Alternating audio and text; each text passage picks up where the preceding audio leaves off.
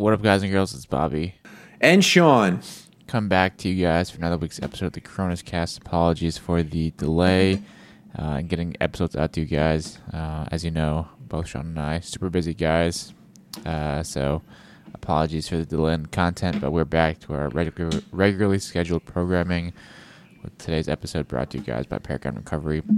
Use the code Cronus for 15% off, and I believe they're having a Labor Day sale this weekend too, so make sure you hit them up and hit them up for your recovery needs. Hell yeah. Bobby, what have you been up to this week? Oh, allergies. Oh, here comes the sneeze. Nope. All right, we're good. Bobby, what have you been up to? Just been kind of busy with work. Last weekend, I think I was working last weekend. The weekend before that, I was also working. This weekend I've been off. It's been nice. Haven't really been doing too much, so it's nice to kind of chill out, get some sleep, and catch up on some sleep. Dude, I can't imagine what it must be like. I feel like we talk about this every time, but being in a hospital, having to do surgeries, and then contend with all of the COVID stuff that's going on. Did we talk about the 94%, 6% CDC report that has been somewhat misquoted when we look at the mortality rates and deaths? We have not. Have you read that? Do you have a hot take on that?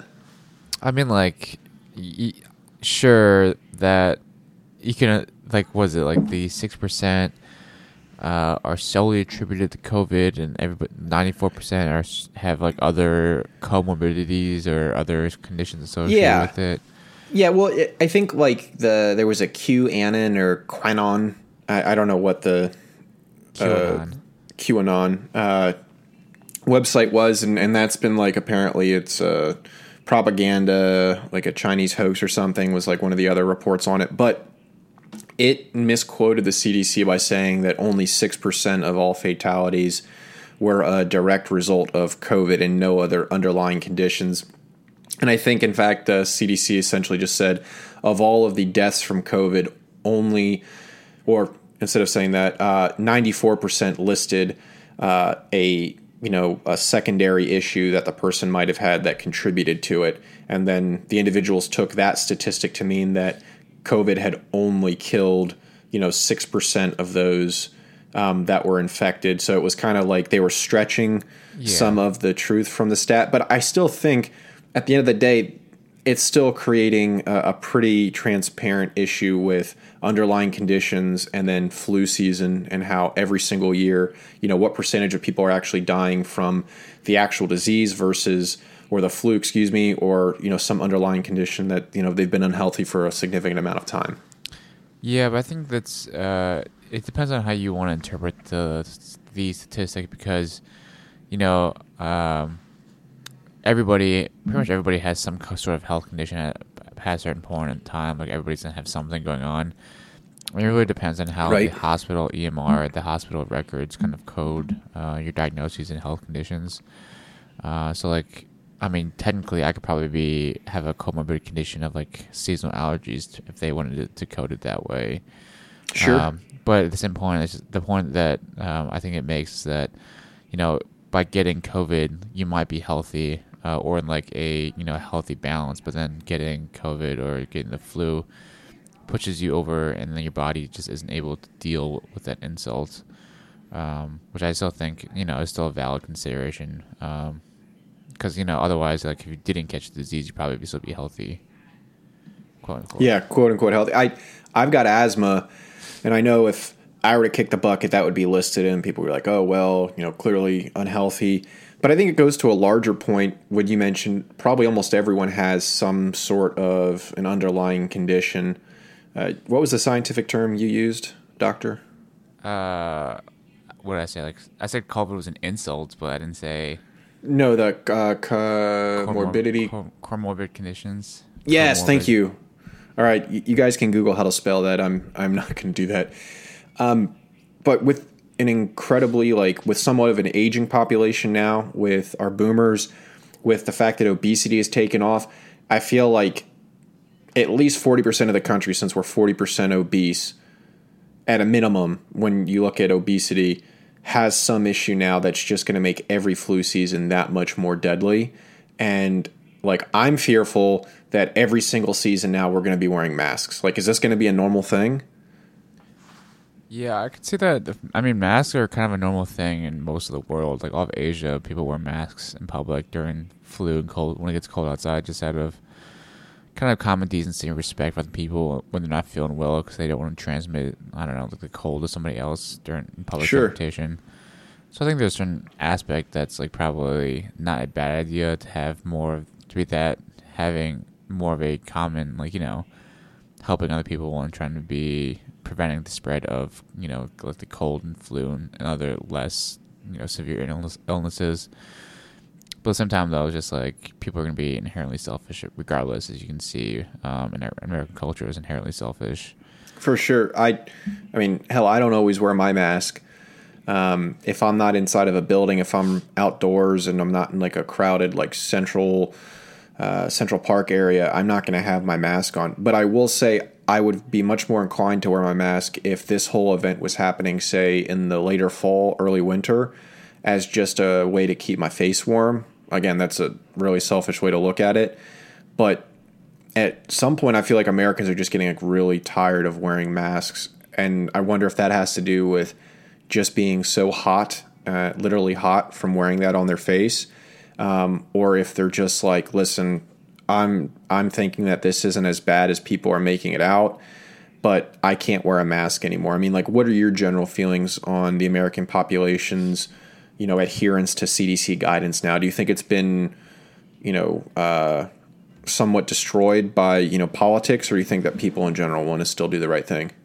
I think it's like half and half. I think people are still, you know, between like politicized almost wearing masks, and it's like an infringement of my liberties, my rights.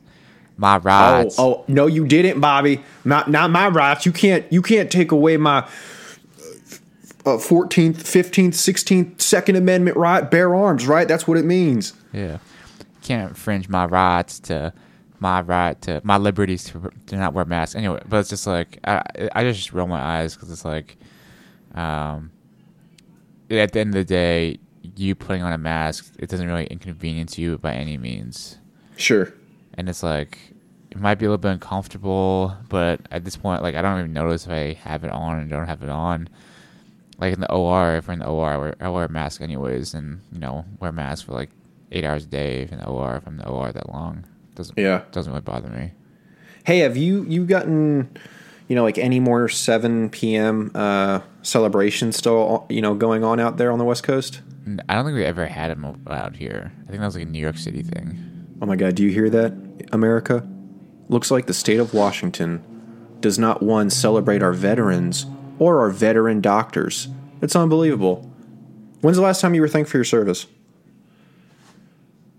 I actually don't know. That's a good question. Unbelievable. That this timeline just does not compute for me. I mean, it's why every other day I wear a shirt that says, like, you know, OEF or OFS for, you know, the newer generation.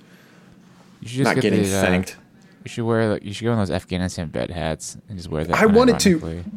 So when I was getting out, I actually went to the PX and I could not find one that was just like that annoying vet enough of a hat. Like, they were not the you know, trucker style. They're just like the baseball cap, like a dad cap. And I was like, this is not worth it. But I would absolutely wear that, like, ironically, around the city, because you see a ton of people wearing like vet hats sometimes, and you just look at them like, I don't think that's a vet. But regardless, Washington, if you're out there, thank Dr. Bobby here. Like, this is just unreal. The 7 o'clock thing here in the city has gone down significantly since I first, I want to say like April, May. It was crazy. 7 o'clock, there were blowhorns. There were those Fofuzilas. I think they're the thing from the South African World Cup where you blow and it makes this like cricket sound. Yeah, like people would have those. Now it's pots and pans. I mean, you might have like 10 people on every block now that do the celebration at 7 p.m., but it's like nobody cares anymore. Yeah, there's a classic modern society where the attention span is, you know, like a week. Speaking of attention span, Mulan came out this last Friday. I have yet to see it. I haven't seen it yet. You have to upgrade to Disney Pro or Disney Plus to even be able to watch it. I downloaded it. I haven't watched it. Oh my god, downloading it. Unbelievable. You're doing the right thing, though. I want to watch it, but I've read some reviews, and now I'm afraid to watch it. Yeah, the reviews are pretty bad. Pretty bad. Like, what... I agree with one of them was... Did Disney think that American audiences couldn't sit there and like read subtitle? I almost think that this is a movie that should have been subtitled. I just think it misses like it's like when you watch what was that Matt Damon movie with Pedro Pascal? Was it called The Great Wall? Yeah, like that. That just seemed really like white savior.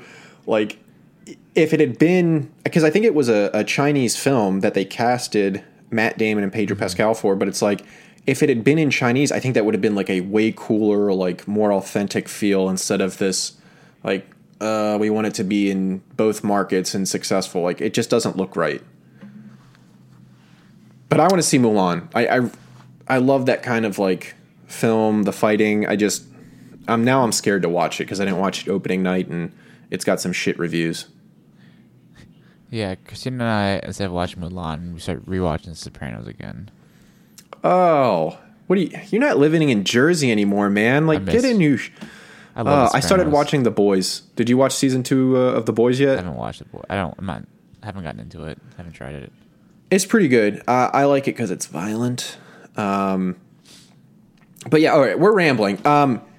Injuries. We've been like teeing this up now for a couple weeks. We've gotten a lot of questions about what it's like coming back from injury, getting back to full peak performance, how you can listen to your body. And while many of you know I'm the expert when it comes to physical health, I think it would be best if we had Dr. Bobby give us some insight on the actual, physical mechanics of your body and what going through an injury, responding to an injury, and getting back to fitness looks like. So, doctor? Yeah, so I think the first step or the first thing you need to take into account when dealing with injuries is injury prevention.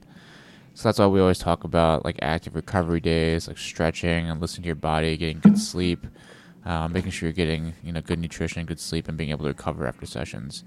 I think that a lot of overuse injuries, like guys ask us about shin splints and like all these like stress injuries.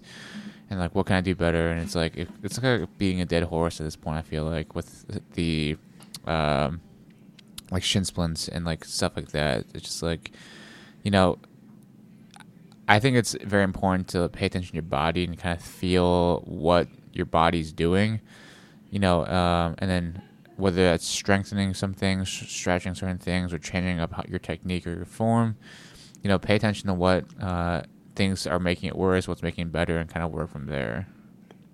Would you recommend that if someone had an injury that required surgery, not like a life-threatening surgery, but like an ACL, a labrum, would you recommend if they had the opportunity to push that surgery like a month and a half to do maybe some supplemental PT to strengthen that body part would be best, or get the surgery and recover from there?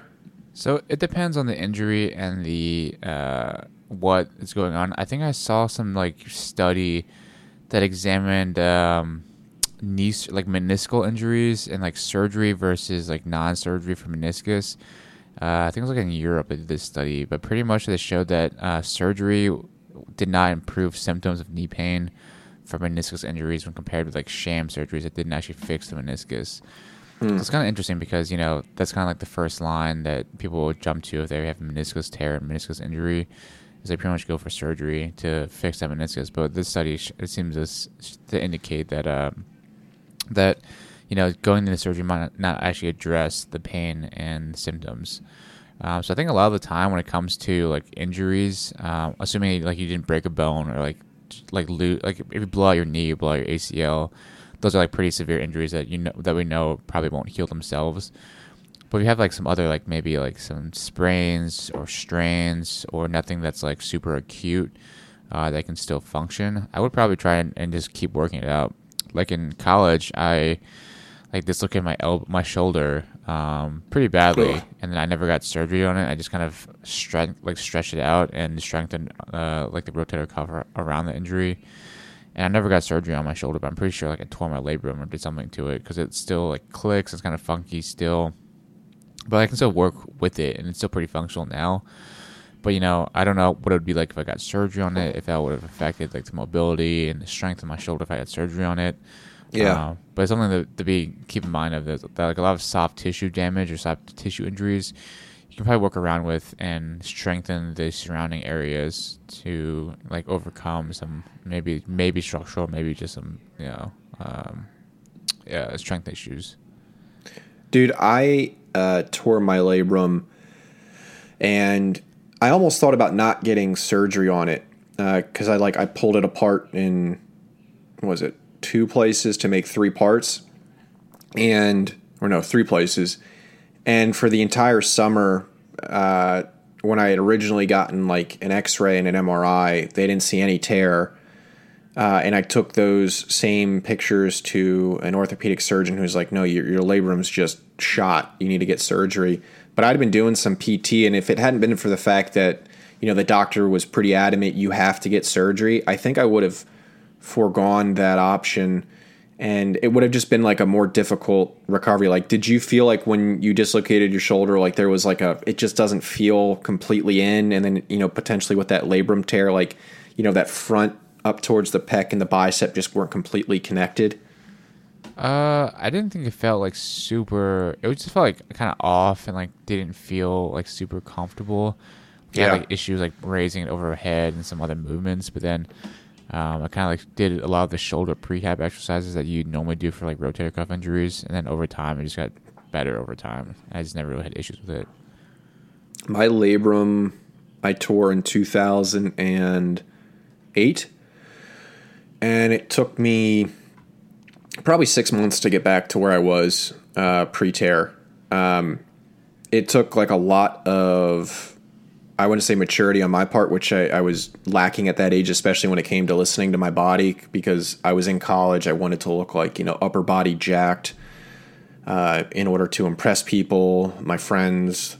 And then when I couldn't lift anything with my left arm or my left side, I was like, all right, I don't want to overtrain the right side of my body. At which point I wish I had picked up training legs.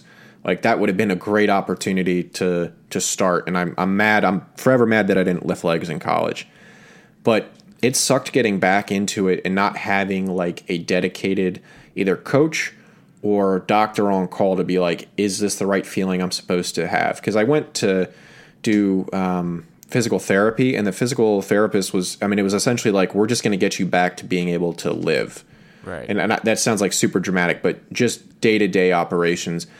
I feel like unless you are a D1 athlete or potentially in like a soft unit, they're never going to get you back when it comes to PT to try to go towards peak fitness. It's always just, I just want you to leave here and have regular mobility. That's like the goal. It's like, I want to train for more than just regular mobility. Like that's what was really frustrating between that and then my second surgery, where like the PT was essentially the same thing. Like, we're just going to have you practice like just doing normal shit, like turning a doorknob. Like that's not what I want. Like I want to get back to cleaning.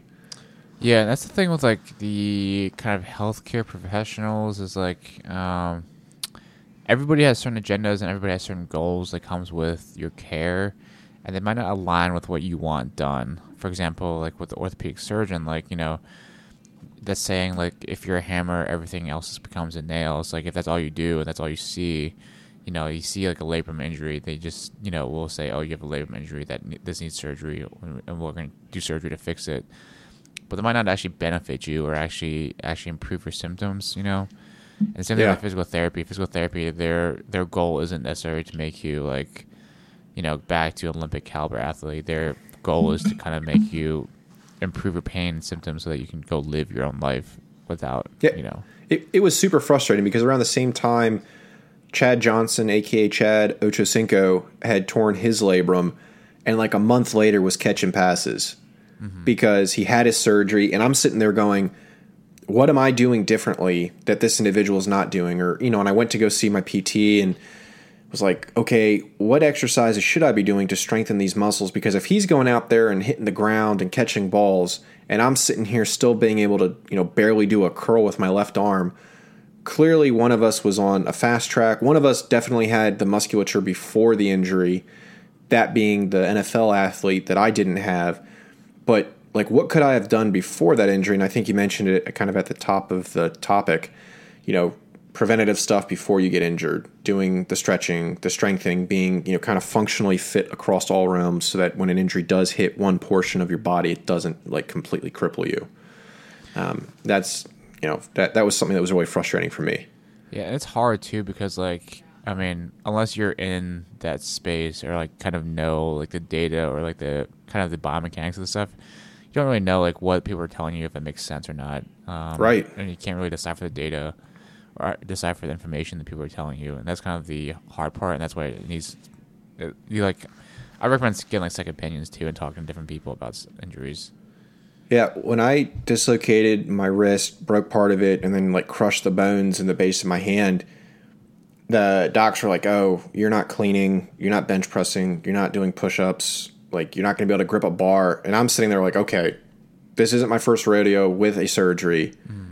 I feel like I understand my body now to a relative degree that if you're telling me this is the surgery that you're going to do, I can still do these general movements based on like my limited understanding of body mechanics.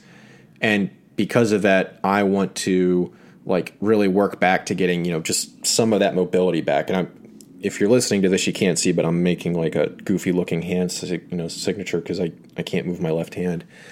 But like at least doing that and having some background in fitness because of Cronus Fit, it helped me recover significantly where like I was holding more weight in my hand. I could do some basic movements that I never thought I was going to be able to do again based on what the docs were saying. But it goes back to these docs don't have a background in lifting or, functional fitness. So when they say, you can't do anything, it's like you got to take that with a grain of salt sometimes. Yeah. And that's like when it came to, because I had a meniscus injury in college too, like a torn meniscus, and I got surgery to debride my meniscus.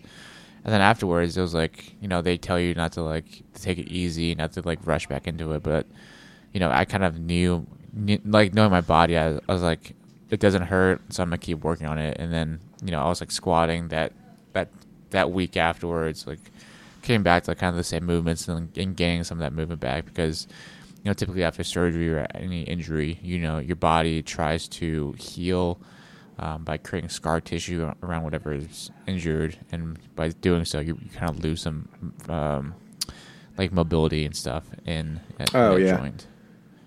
I tried desperately to get like the front rack mobility back, and I've been able to generally do that with about the bar to the bar plus 20 pounds on each side. But once the pressure starts like pulling that wrist, I generally can't move my hands any longer. Even if I do like a finger on it or like a thumb, I just don't have that dexterity. But I remember grabbing a bar when I first got my cast off and the splint off, and like just holding a 45-pound bar I couldn't even do in my left hand. Like it felt like it was still being pulled and ripped. And then fast forward, 2 to 3 months, and I'm putting up over, 315 on bench again, just through like a concerted effort to really strengthen that stability, and strengthen some of the other muscle groups before I went like too heavy, too fast. Yeah, that's like the biggest thing is just like being in tune with your body and kind of understanding how to work on certain movements and strengthen certain movements. And that just comes with time, I feel like, time and experience. Yeah, I think what a lot of people get frustrated with, too, is they always find that when they get injured, it's always at the most inopportune time. Dudes and dudettes training up for Ranger School do something to their ankle, their knee, a month out that essentially says you're not going to be able to go to school on time. Or training up for selection, and it's like you have to push that off. Mine came right before I was taking command, and then when I was like getting healthy, I was like, this is still going to limit me from ever trying to go back to regiment or go to selection. It was just one of those, I could probably exist somewhere in the Army, but not where I want to be. That's probably the biggest problem that I've encountered with people was like trying to rationalize, does this injury prevent me from doing what I want to do, or is it just like a small, stepping stone to getting there. Yeah. And I would say if you want something like bad enough, if you truly know that your body can handle it, it's, again, you learn new experiences, you try something new for fitness, and then get right back into your training because you're just going to be the better for it now with the mental strength that you've developed. Yeah, that's like the kind of big thing too. It's just like your, I guess, attitude when it comes to injuries too. And another thing is like being like injured versus hurt. Right. What was it saying? Like, are you hurt or are you in pain? And it's, is that what the saying is? I don't know what I feel like I always think of the saying in my head, but I can't like articulate it like when I watch professional soccer. Yeah. It's like those guys are the kings and queens of playing hurt but not being injured. Right. Like, so maybe it is. Yeah. Are you hurt or are you injured? Or we'll say that's the saying. Go with it. That's the saying. Official Cronus stamp on that one. Yeah, so that's like saying like, are you hurt or are you injured? Like injured, like, hey, like you need like surgery or something's actually damaged. Versus like hurt is like you have some, you push yourself a little too hard and you like strain something or sprain something that'll just get better by itself. That you just need to take some time. I think everybody's like done something lifting. Like I can't remember how many times I feel like I've thrown my back out on a deadlift, on a back squat gone wrong, some weird movement where, your wrist, your hand, your shoulder hurts for a couple weeks but you'll get right back at it and probably be a little bit safer with your lifts. I think people generally that feel like doing fitness is more of a detriment than a positive are the ones that look at being hurt as being permanently injured. And because they don't have the background, it's, a lot of it's just speaking from arrogance or ignorance, excuse me. Yeah. Well, that too, and just using that as an excuse as to, Right. But yeah, I think like it's going to hurt if you're training for something you're going to get not hurt, not injured, but just hurt. And then you just need to work on all these prehab, rehab, doing yoga, mobility work, doing like massaging, like lacrosse ball rollout, stuff like that, to really dial it in. Because like back in, when I was like training super hard, I was doing like an hour I was doing like 2 to 1 of like training to recovery work. So like every hour of training, I'd do like 30 minutes worth of recovery work. Back in like when I was running a lot, or when I was like in my prime of my CrossFit days, I was doing like a lot of recovery work because that, slowly adds up over time. The more intense you're training, the more more stress you're putting your body under, the more you need that time to recover and to let your body kind of like de-stress itself. Yeah, we get that question a lot too. Like, how do I maintain lean muscle mass, my speed, and at the same time bulk? And I think it's like it's almost like I feel like intuitive, but if you don't come from a fitness background where you've gone through a lot of programming or you've trained up for one specific event, it seems like the perfect thing. Like, I want to look like Chris Hemsworth, but run like the fastest dude in my company. It's like if you have 7 hours a day to devote to fitness, where you can do a good solid 2 hours of lifting, an hour of cardio, and an hour of rehab, rolling out, and then all the other hours dedicated to eating. It's like you could easily do that, but nobody has that time. So like finding that balance and really goal setting is really important, because it has to be one of those, if I'm training up for an Ironman, do I want to be the best Ironman athlete I can be? Or do I want to just be like a mediocre one because I want to maintain my muscle mass and my general physique? Like I think that plays a much bigger role than really being able to say like, I just want the best of every single world. Yeah, and that's like the realistic goal expectations too, and being able to, train for a certain event. Like people ask about like Ranger School, like I'm training for Ranger School, but I also want to like be able to be strong still and like deadlift 500 pounds still. But it's like, yeah, it's not really going to help you. At Ranger School. The RIs don't give a shit what you deadlift. Like, you're going to show up and they're going to count your push-ups, you're going to get up, you're going to do your sit-ups, your run, your ruck. Like, if you can't meet those standards, you're gone. And the other thing is, we get the questions a lot I'm training up for Ranger School. I'm running a 35, 36. Like, I want to get down to a 32, 33 to go. It's like, that's not necessary. Like, if you're physically able to maintain the Ranger standard and you can do that, day in, day out under stress, go to Ranger School now. Like, don't wait until you are this peak physical athlete where you're going to get a spot report because, you ran sub 32 minutes on your 5 mile or broke 2 hours on your ruck.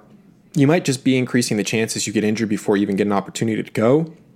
Or you're going to get there and realize you didn't have to train that hard to pass the physical standards. When we recommend that individuals that want to pass that course have like a 37 or 38 minute 5 mile, that's because for the 24 hours leading up to that event, you're on your feet 90% of the time. You're somewhat stressed out because you're going through the in-processing. It's all new. You're doing your sit-ups and your push-ups and you're waiting for 2-3 hours before you start your run. And so because of that, your legs aren't fresh. And so if you can't run like a 38, 37, then, the likelihood that you pass after all that, if you're barely running 40, is the reason why we advocate for that 37, 30, 38 minute mark. But if you're running faster than that, go. Like, do not wait. Go and put your packet in and then go get your tab and we'll see you in 63 days. Or you could just work on some other stuff besides running if you're already at, a good enough level. Like push-ups. I think bench pressing is a pretty good indicator of general chest strength, but being able to bench press 400 pounds if you can only do 40 push-ups and not metronome and not all the way up, not all the way down, it's not what the Army tests. So, like, while doing bench is a great way to build your general strength, you're going to see individuals max that PT test that look like runners because all they do is body weight, push-ups, sit-ups, improvement. It's kind of like that field grade joke where, once you make major, the only, 3 things you do are push-ups, sit-ups, and run. But, like, that's the mentality you have to be in if you want to be truly successful at Ranger School where you have no doubts that you're going to pass Rap Week. But I also think that just passing Rap Week, the Rap Week fitness is also a little bit different from Ranger School fitness too.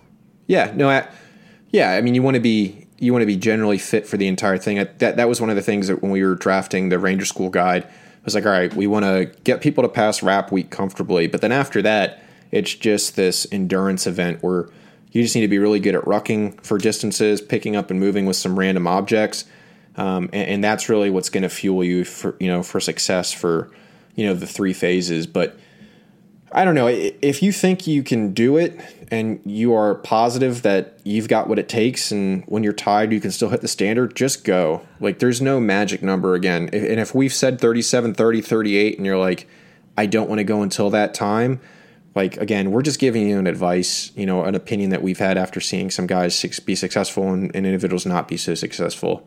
But if you want to go, do not hesitate to drop a packet. Go get that. Yeah, and I think that's like, at a certain point, you're just making excuses also. Oh, yeah, for sure. Here's a question. I got a buddy that's working in a PAO office, and one of their jobs is to go through and see tweets and Instagrams that soldiers are putting up about, hot takes in the military. And one of the ones that he ran across was about fitness and to be a good leader. Do you think you have to be, like, physically fit to be a good leader? Do you think that's a prerequisite? Yeah, I think so. I mean, I would say they're not like mutually exclusive. Like, I've seen, great leaders or great people in great shape that are shitty leaders. But generally speaking, the best leaders are also in really good shape too, because, I think that comes with being a good leader is being able to, hold yourself to a higher standard and being able to, lead your soldiers through physical fitness. I don't think they're mutually exclusive, but, definitely highly correlated. Yeah, and I think too the individuals that you're going to find that are going to say that fitness is not important to being a good leader are not going to be combat arms.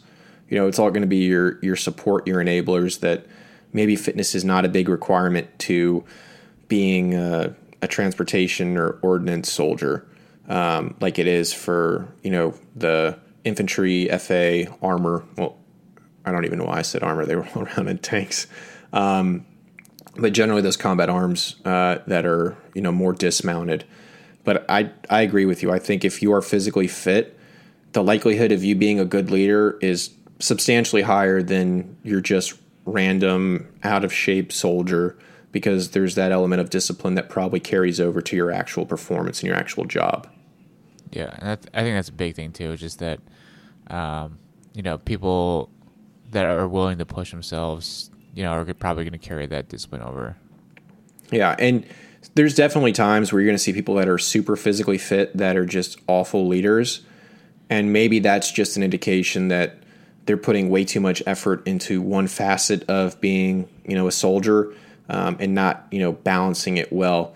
But in general, I think fitness has been absent in a lot of the Army units, just having traveled a lot and deployed with a couple formations. I don't think people put emphasis on fitness primarily because of these rotations to Afghanistan, Iraq, where so much of it is just sitting on a fob or driving around in vehicles on like presence patrols. I mean, even back in 2013 on my first deployment, we were 99% of the time in a vehicle. Mm-hmm. I think that's been pretty bad for the Army in general, because now people think that that's the norm, that you're never going to get on the ground.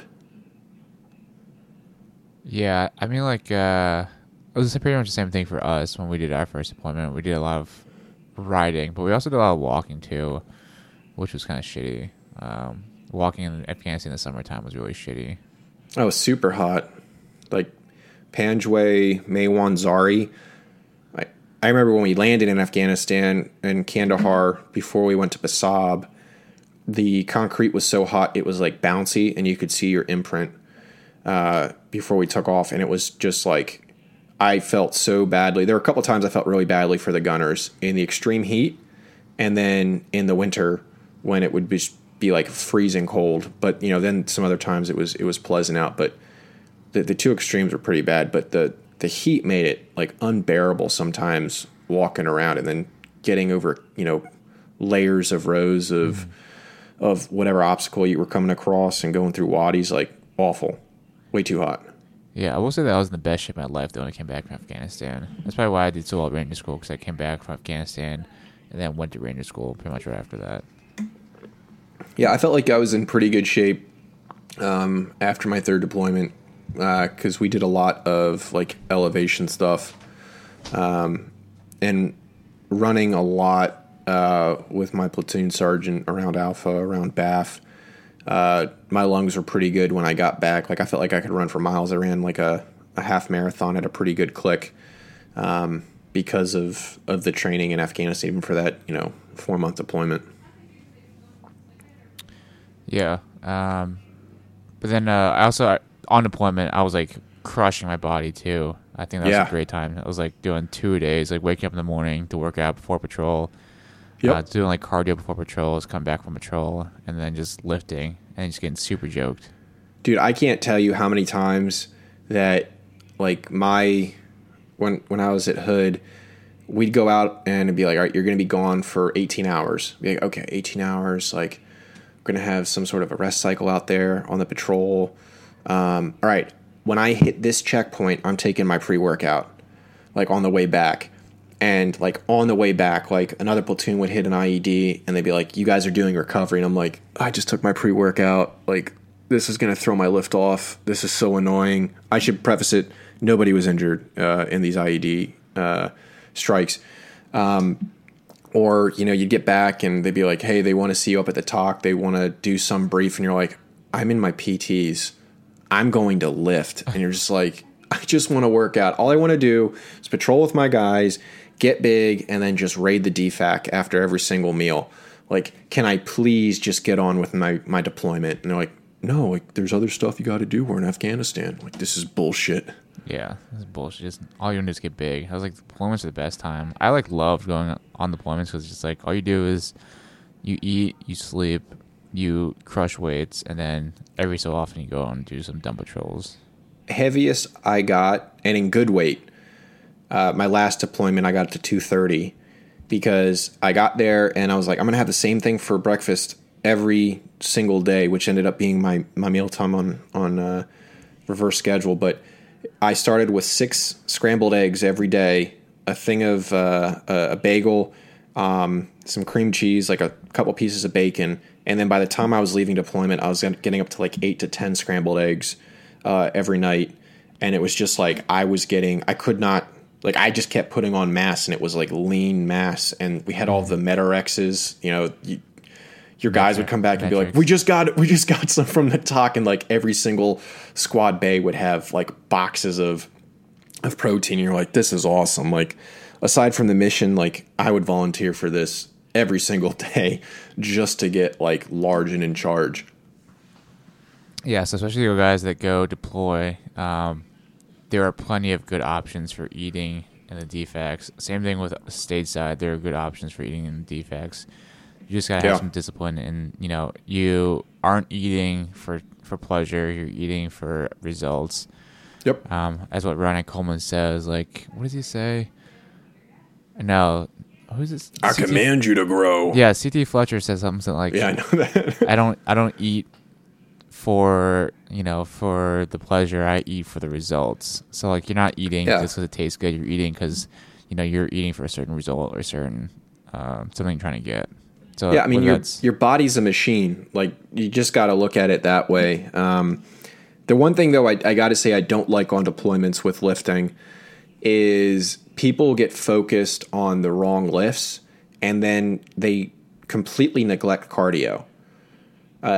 You've got individuals that want to get their deadlifts up. I think a lot of people generally can't hit above 400 pounds, and so hitting that 405 mark is a milestone, and it's a great lift. But they train deadlifts, and they'll just cat back it, and they'll break themselves in half, not building up any other like core strength that they need to do that, or proper hamstring strength. So they're just RDLing it, which it's disgusting to watch because you're like, oh, he's dead. He's definitely dead. And they don't do cardio, and you're like, we're going to do PT tests while we're here. That's one thing people don't think happens on deployment. Like you will do a PT test. You are going to do an RPFT, especially for guys in regiments, like probably a month before you head back, you're doing an RPFT because as soon as you get back, like we sent 2 guys straight to Ranger School, and one of them went straight through, and we got him like a month before the deployment. So like that individual, the entire time we were deployed, was reading nothing but the Ranger Handbook, doing 2-a-days outside of the missions. Like that's what it takes. So don't neglect your cardio. Like we say cardio is king because we mean it. Like you're going to have to do a lot of training. If you want to try to go to selection when you get back from deployment, like if you're a lieutenant, and that's usually like this weird period between getting to a unit, training up for deployment, and then post-deployment, you're going to be going to selection. So you can't think that you're going to take 9 months off from rucking. You're probably going to have to find like a mile loop on that fob, and you're going to do that over and over and over again so that when you go to brag, you're not like dead last on these events. Discipline. Yeah, and I don't fat shame privates, and I don't talk about selection before I go to career course. That hurt my feelings, man. I read that and I was like, it's so close to being accurate, but it's accurate. It's just a little off. That's so accurate. It's not. Half and half. Half and half. Like I didn't talk about going to selection because I didn't know like what year group I was, but I didn't fat shame privates. Like that is one thing that I was like, not their fault if they're overweight. That's their leadership's fault. I would go and shame their leadership though. And officers, like, yeah, absolutely not. I absolutely, excuse me. I was no holds bar with fat officers. Because that was just one thing, like no matter what your rank as an officer, like you're looked to at some point command and lead, and that is just not the right look if you're doing the wrong thing consistently to have that kind of a physical result. So half and half. So bravo on the comment, hurt my feelings, but I never did that to brand new soldiers. What else do we have to talk about? I mean, there's politics and stuff, but we're never. There's just something about like it was fitness, recovery, to come back from injuries. What else was there? People want to know what it's like being a platoon leader again, but like we kind of talked what it's like being a platoon leader in general when you first get to your unit. maybe like in your downtime, we can talk a little bit about what you're doing when you're not in a red cycle, when you've got some space open on the calendar to keep your platoons fresh and motivated. We could cover that shortly. Sure. Sure. Yeah, when you're not training up and you're not going to the range every other week, or you're not going to do a live fire or a sticks event, there's a ton of white space that'll sometimes open up on your calendar. And one of the things that individuals in a mech world, I think we neglected significantly was weapons maintenance and maintenance of everything that we had in the arms room. Keeping the Bradleys in the company functioning and getting out and being able to do that kind of stuff is important. But like, you got to service your weapons, you got to service your nods. Like if either of those go down, then you're not worth anything, because that Bradley is one fighting element in a larger collective. So weapons maintenance is huge. Medical training, like you should be able to go through the steps to recovering an individual, and not just with basic SCEDCO, but all the hoist operations. Now that they're doing what is it, donor to donor, like get used to being able to put in a needle. Like that's all the stuff that you shouldn't rely on your medic for. So those are two things I would say in your downtime is like a PL. If you're looking for training, that's the kind of stuff that you should really be getting on. It's impressive if your platoon's equipment is tip top whenever you go out, and even better if all those great enablers that you have within your formation, you're using them to educate rather than just as a crutch. Yeah, I'd say that's a good point to make about making use of your time, because I run into not the same question, but the same idea when it comes to medicine and free time in medicine. I feel like people who are very successful are very good at using free time and filling white space with beneficial or good things that they can work on or to read, because there's always something that you could be doing to make yourself better or make your unit better or make your fitness better or what have you. Like for medicine, it's always, for me, I'm always reading or studying or doing something productive.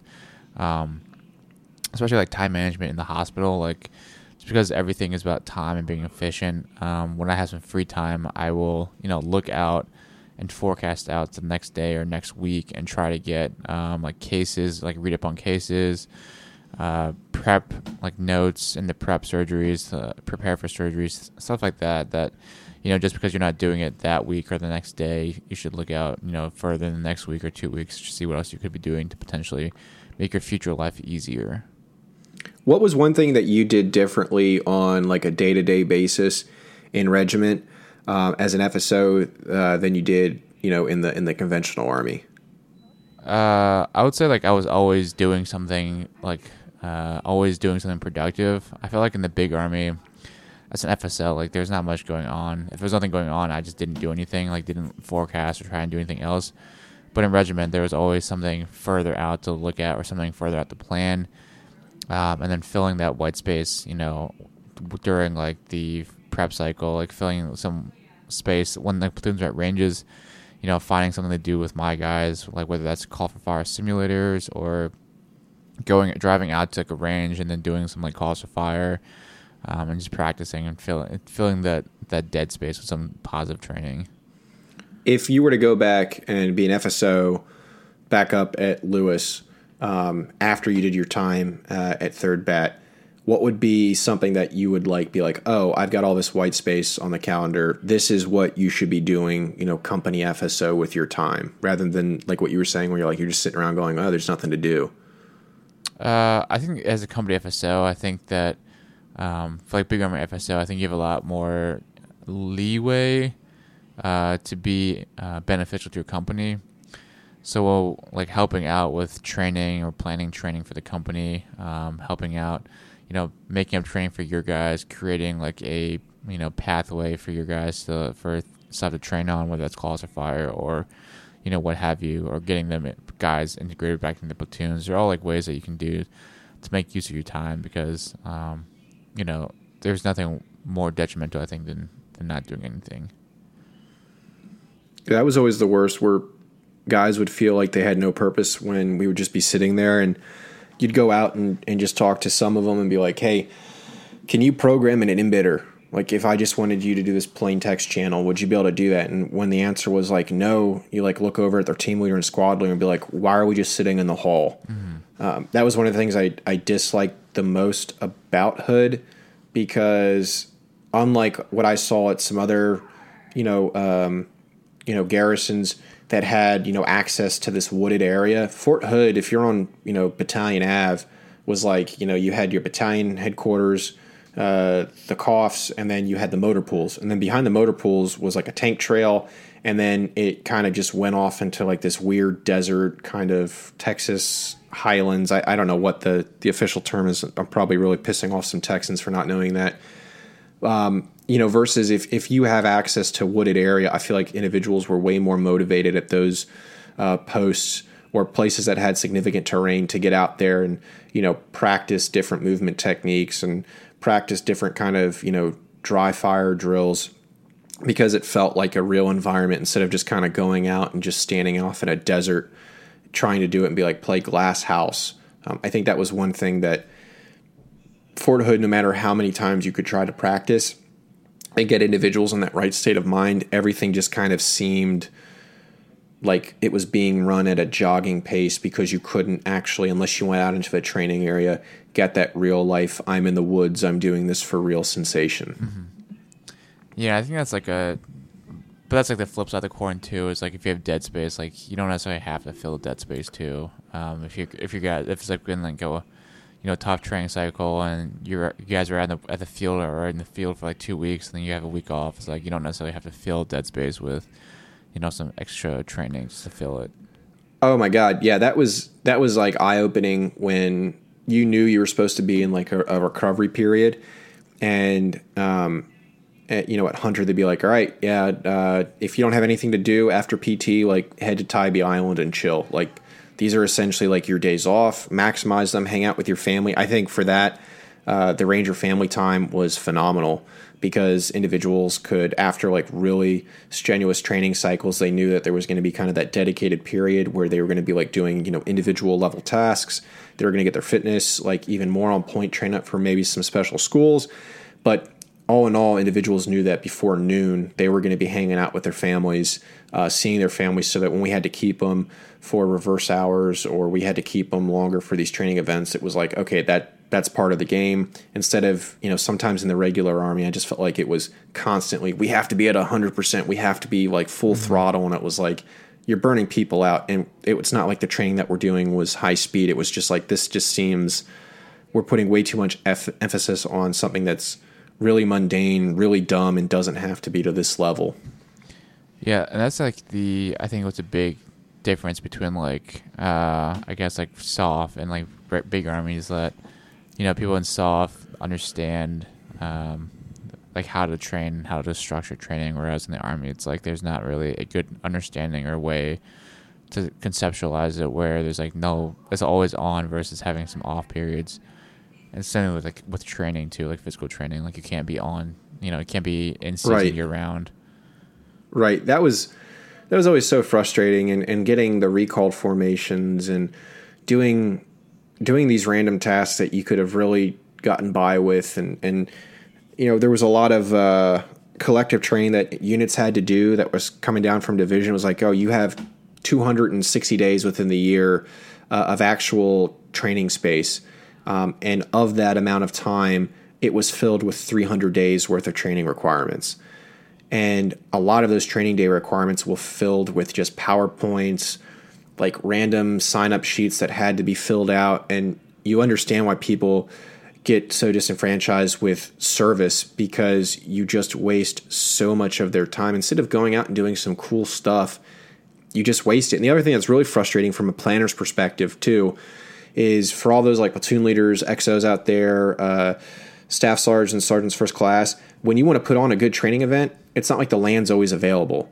And so when you go to reserve land, a lot of these unit S3s are jerks, and they'll just reserve huge swaths of land and then never use them. And the unit gets in trouble if they don't go and use them. And it's like, it's literally water off their back. Like, oh, sorry, range control, we didn't mean to not occupy. Like, and now another unit that could have used that land is completely screwed.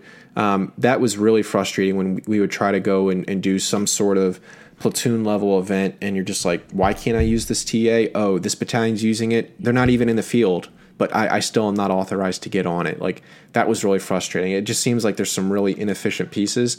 And divisions try to get better with it, but for the most part, there's no repercussions. Like, if you don't take a piece of land and utilize it for training, then like that battalion commander, like, dude, you're not getting a most qualified block. Like, you are wasting someone else's time in this brigade because you just want to have all the land to yourself to send people out to do some like cav call, spur ride, kind of bullshit.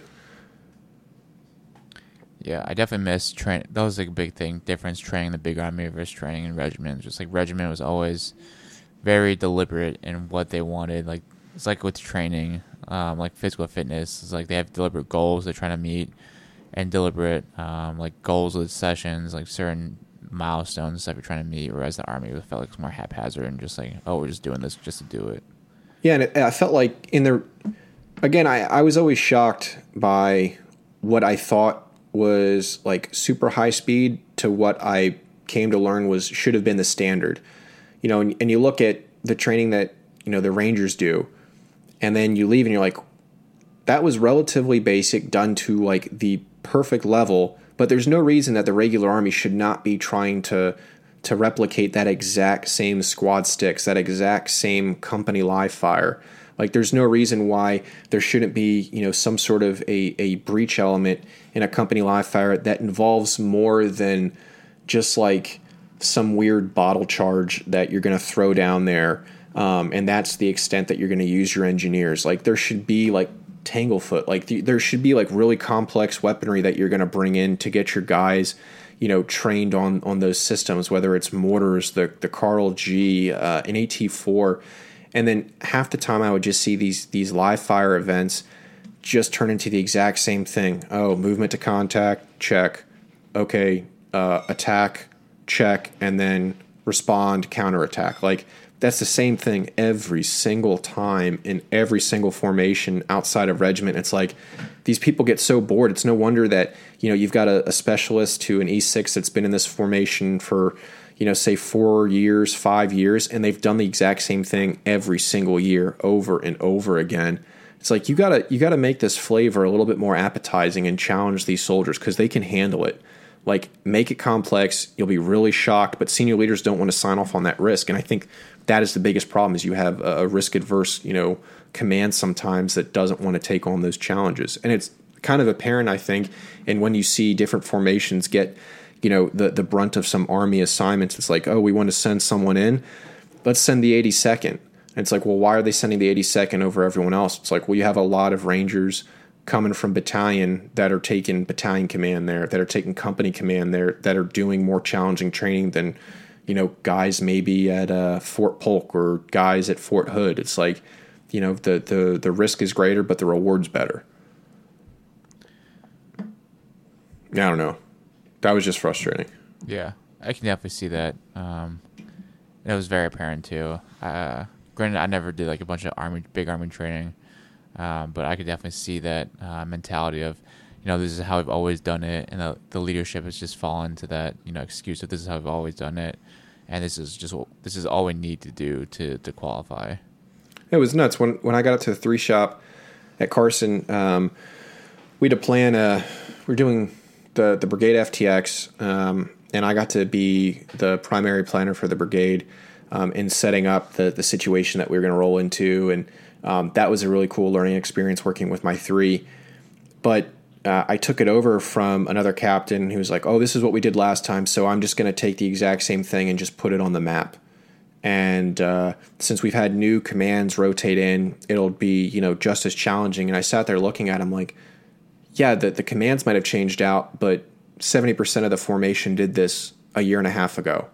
Why are we going to, they're going to see it's the exact same thing. Like, and automatically they're going to be like, if we're not making any effort to create something challenging and new, why the hell should they put any effort forth to do any better than they did the last time? Like, that was what was really frustrating is this world of we just replicate ConOps and we don't want to recreate the wheel, so we just use the same wheel that we generally have been using since, post World War II. And I get it, like the stuff that the Rangers did when, they were jumping in the 80s hasn't really changed to what we're doing now, but there's been small improvements, and that's why the Ranger Regiment is so awesome, because they're constantly evolving and pushing themselves, and I just don't see that all the time from the conventional formations. Yeah, soapbox. In other words, get out of the Burger Army and go do something better. Yeah, go try to be somebody. Be best, as Mrs. Trump would say. Be best. Anything else you want to talk about? We've got, by this time you're listening to this, you've got 9 days to get your applications in for Cronus Scholars. Get them in. We've got 3 $1,000 scholarships to give out this year to veterans that are either just transitioned and going to school or are currently in school. So don't hesitate to reach out if you've got questions on that process.